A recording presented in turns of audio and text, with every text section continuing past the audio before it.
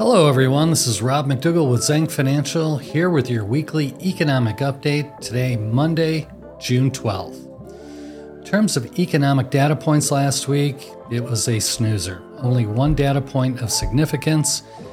This week will change things dramatically. But last week, only one data point, as I mentioned. It was the ISM non-manufacturing index. The week before, we had looked at the manufacturing index, which has been below 50 for the last 7 months in a row, suggesting we're either in a manufacturing recession or slowdown, but certainly no expansion last 7 months. So we're very closely watching the ISM non-manufacturing or service component because that has been coming down as well. Now, it had been hovering in the mid-50s. The last few months has slipped. So that was released on Monday last week. The expectation is it would have come in at 52.3. The actual was 50.3. And just like the manufacturing version of the ISM index, 50 is the demarcation line between expansion and contraction. So 50.3 doesn't leave a lot of room. So I would say this data point that we saw last week, combined with numerous others over the last 3 weeks, have just suggested that maybe we are starting to see some slowdown, some real impact from all the Fed fund rate increases we've seen over the last year.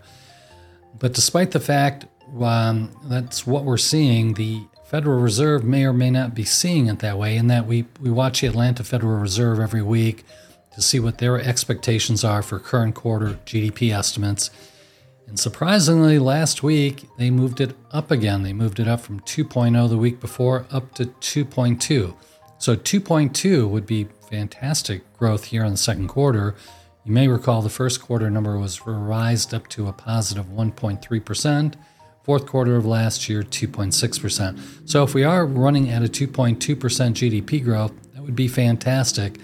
I would submit, though, most of the data points that we're seeing don't really look like we're growing that fast. So we'll see on that. Inflation expectations. Key, we go over this every week. I'll just gloss over it this week. Hardly any movement. But just the absolute number, again, I think is very impressive. Expectations for inflation. There's just not a lot of concern out there by investors about long-term inflation. I think we're past that point. We've argued that many times, but it does look like that's the case. So the 10-year embedded expectation rate, embedded the 10-year Treasury minus the 10-year tips, is at 2.20. The week before it was 2.18. Week before that, 2.22. So bottom line is it's coming in the last couple of months, average right around 2.2%. That's the expectation for inflation over the next 10 years. And given what we saw from inflation over the last year and a half, I think that's pretty impressive. So we're going to be keenly watching inflation numbers. In fact, when we preview some of the economic data for this week, we have the CPI and PPI. We'll talk about that in a moment. But first, we'll talk about the returns last week to the market. Again, just the one data point for investors to digest. And so equity returns last week, good. Not strong, but solid. They were positive. And for the S&P 500, it was the fourth consecutive week of gains. For the NASDAQ, it was the seventh. One thing that changed last week, however, was the compositional returns, which reverted back to what we saw all in 2022, and that's both small cap and value outperformed last week, and mega cap growth, which year-to-date has been the big winner, that actually lagged. So within that value component, the one thing I'll just note that was heartening is that the regional bank index, which has been down dramatically this year after the Silicon Valley and First Republic bank failures, that rebounded very strongly last week. It was up 3% plus, which is good news. So we had the big banking crisis. Maybe it's over. We don't know. But we argued that it did kind of look like company-specific of not handling asset liability for Silicon Valley and First Republic.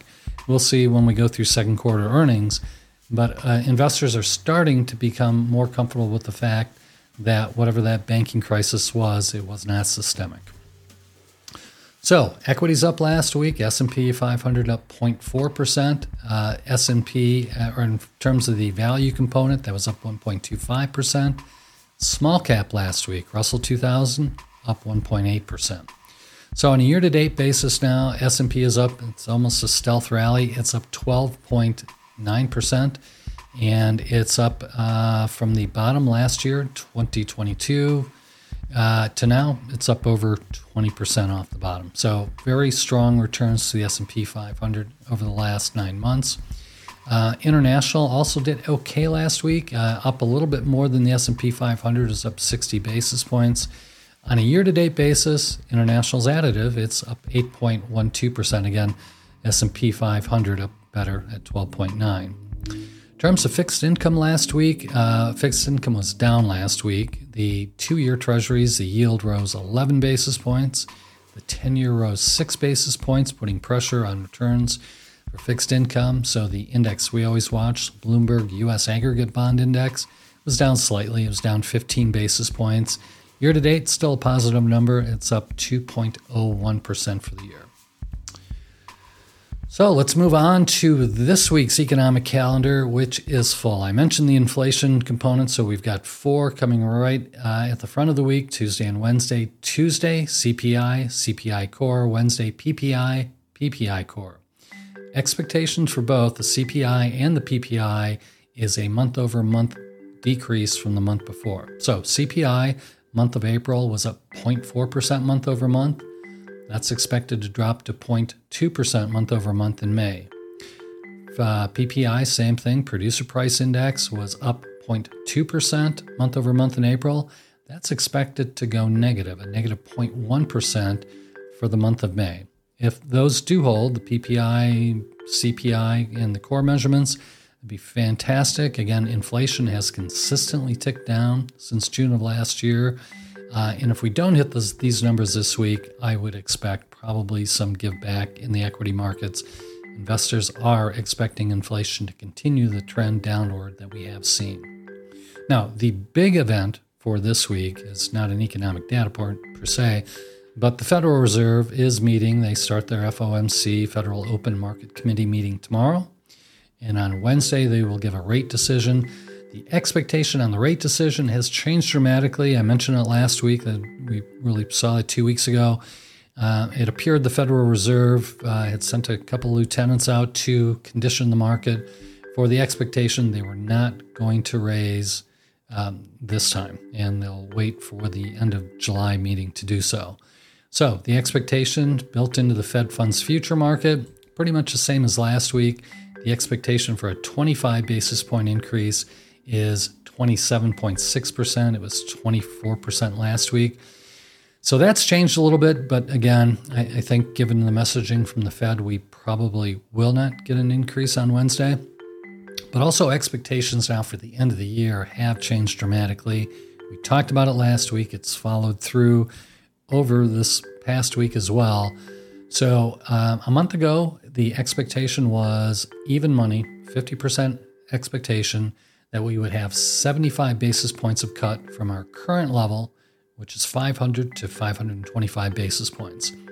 That's evaporated. So now that number has gone from 50% probability to 0.3%. So no one's expecting 75 basis point cut. The midpoint of the expectation is we will end the year exactly where we're at with the Fed funds rate, target rate, 500 to 525.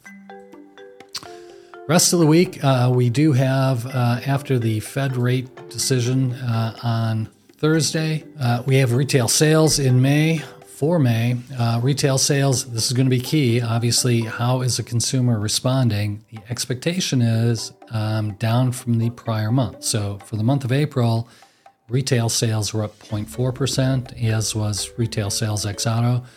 But retail sales for the month of April are expected to be flat month over month and just barely up 0.1% ex auto. So we'll be keyed on that. One metric that we haven't spent any time on a long time is initial job claims, because the job market has been so strong. The job additions have been very impressive, to say the least. So we really haven't been watching initial claims, but over the last 2 months, that has definitely been ticking up. So last week was the highest level we've had since November of 2021 at 261,000. Now, it's not horrible, but it certainly is starting a trend, it appears. The expectation is for last week that the unemployment new claims will be 251,000. Again, the week before was 261,000. So the last data point for this week, University of Michigan Consumer Sentiment Index. Last month, for the month of May, it was 59.2. The expectation is for just slight improvement up to 60.2. Well, that's it for all the economic news that's coming out next week and a recap of what happened last week in the markets. Thank you very much for attending. We'll look forward to seeing you next week.